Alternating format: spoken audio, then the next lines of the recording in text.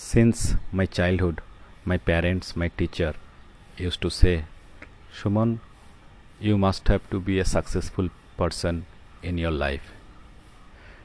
You must study hard so that rest of your life should not be hard for you. Now my question is, what is success? How I can define a successful people? As per my concern, every person, everyone want to be success in their life in terms of money, in terms of health, in terms of relationship. Every person, they really want to be successful. But they don't know what is the success, what is the successful life.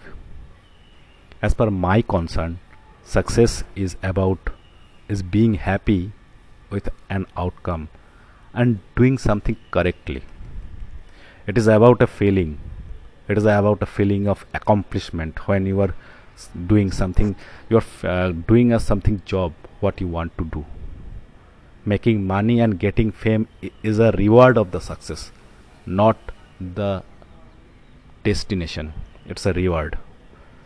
So success is setting a goal, putting others first, and doing how you have to achieve this goal.